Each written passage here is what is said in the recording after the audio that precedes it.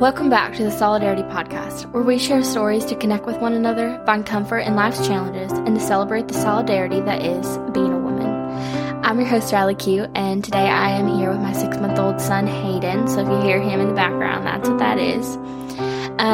So today we're going to talk about anxiety. Anxiety is a very troublesome thing.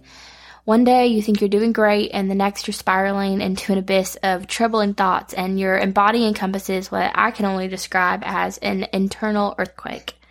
Everything is rumbling, shaking the pictures off the walls, but there's only tiny cracks that emerge, barely noticeable to the naked eye, even to those who know you the best. As a Christian who has struggled with anxiety for most of my life, I have often felt ashamed. I felt like I was sinning, like I was in the wrong, and like God wouldn't be able to do anything with me because of how anxious I was. I felt like I couldn't control my anxiety, and how could He be upset with me for something I couldn't control? I felt stuck and frustrated, and that was until recently when I dug in a little deeper. I obviously do what I can to lessen my anxiety because it's not fun.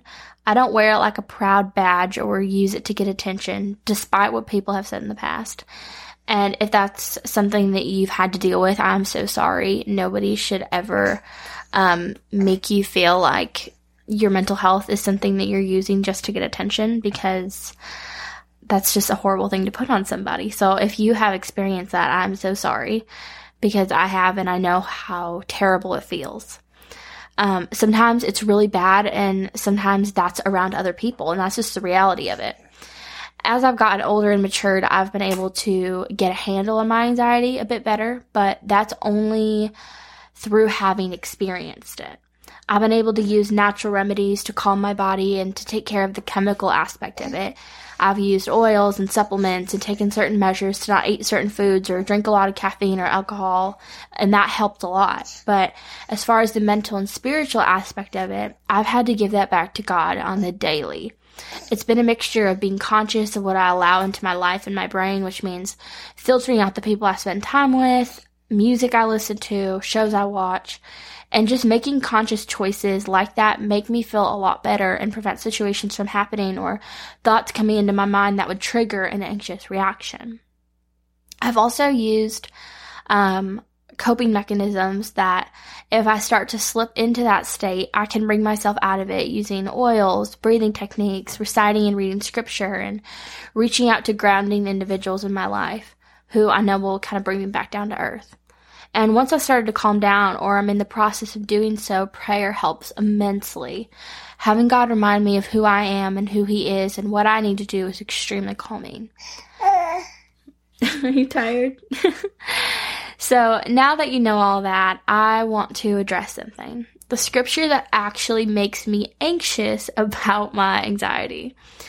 So we've probably all heard this one, Philippians 4:6-7. Be anxious for nothing, but in everything by prayer and supplication with thanksgiving.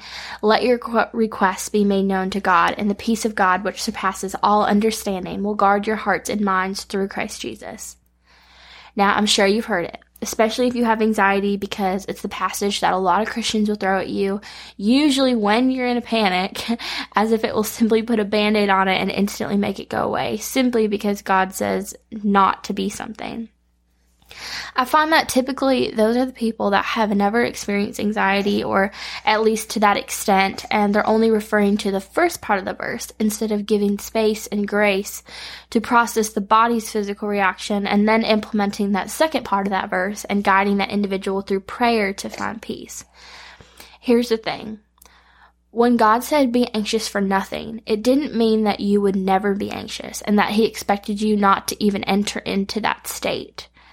Because it's a condition, it's a natural response. He doesn't expect us to be perfect or superhuman. Only He is, and we cannot be healed from that until we are dead in our bodies and made new in heaven. That's the reality of things. But what He meant was to finish that verse, be anxious for nothing, but in everything by prayer and supplication with thanksgiving, let your requests be made known to God.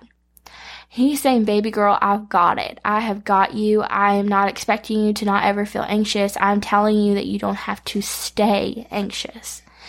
Christian culture often says, be anxious for nothing, period. But that's not what he's saying. He's not saying be ashamed if it happens. He's not saying that you aren't a good Christian, a good follower if you get caught up in your head.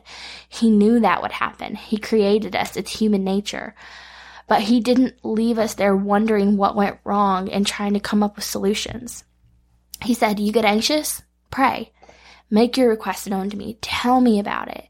Don't store it all up and wait for your weekly therapy session. Tell me all about it now. I will take that pit in your stomach and I will flip it on its head and turn it into beautiful mountains that we're going to climb together.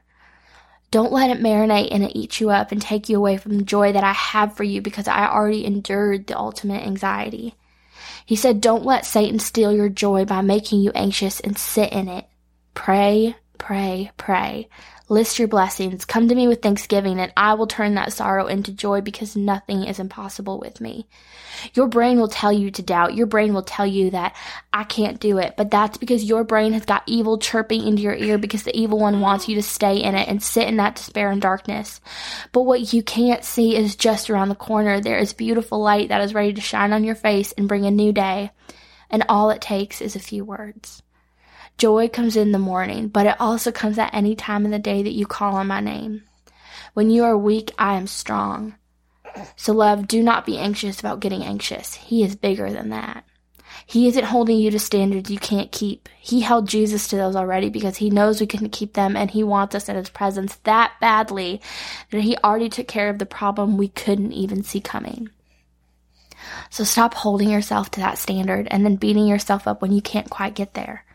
When you can't quite pull yourself out of it, when you can't quite find the joy, when you just feel hopeless, know that within those moments you can find peace and joy and a renewed mind by just calling out. Because won't he do it? From the inside out, he will do it. He's done it before and he will do it again. He is faithful. Thank you so much for listening this week. I encourage you to keep coming back for more encouragement and to find solidarity in our shared experiences. If you would like to share your own story, I would love to have you on. Just shoot me a message on Instagram at Riley_Quinn or send me an email, Riley@RileyQ.com, and we'll talk. Don't forget to share this with a woman who you want to encourage today. Share this on Facebook at Solidarity Podcast or Instagram at Riley_Quinn and tag me so we can get the word out on social media. And if you're feeling it, subscribe and leave a review to help it get out to others on the algorithm who need to be shown some solidarity. Thanks again for listening, and be sure to check back next Wednesday for a new episode. As always, I'm so glad you're here. You are wanted, needed, and loved. I see you, I hear you. And you, my love, by the grace of God, you are enough.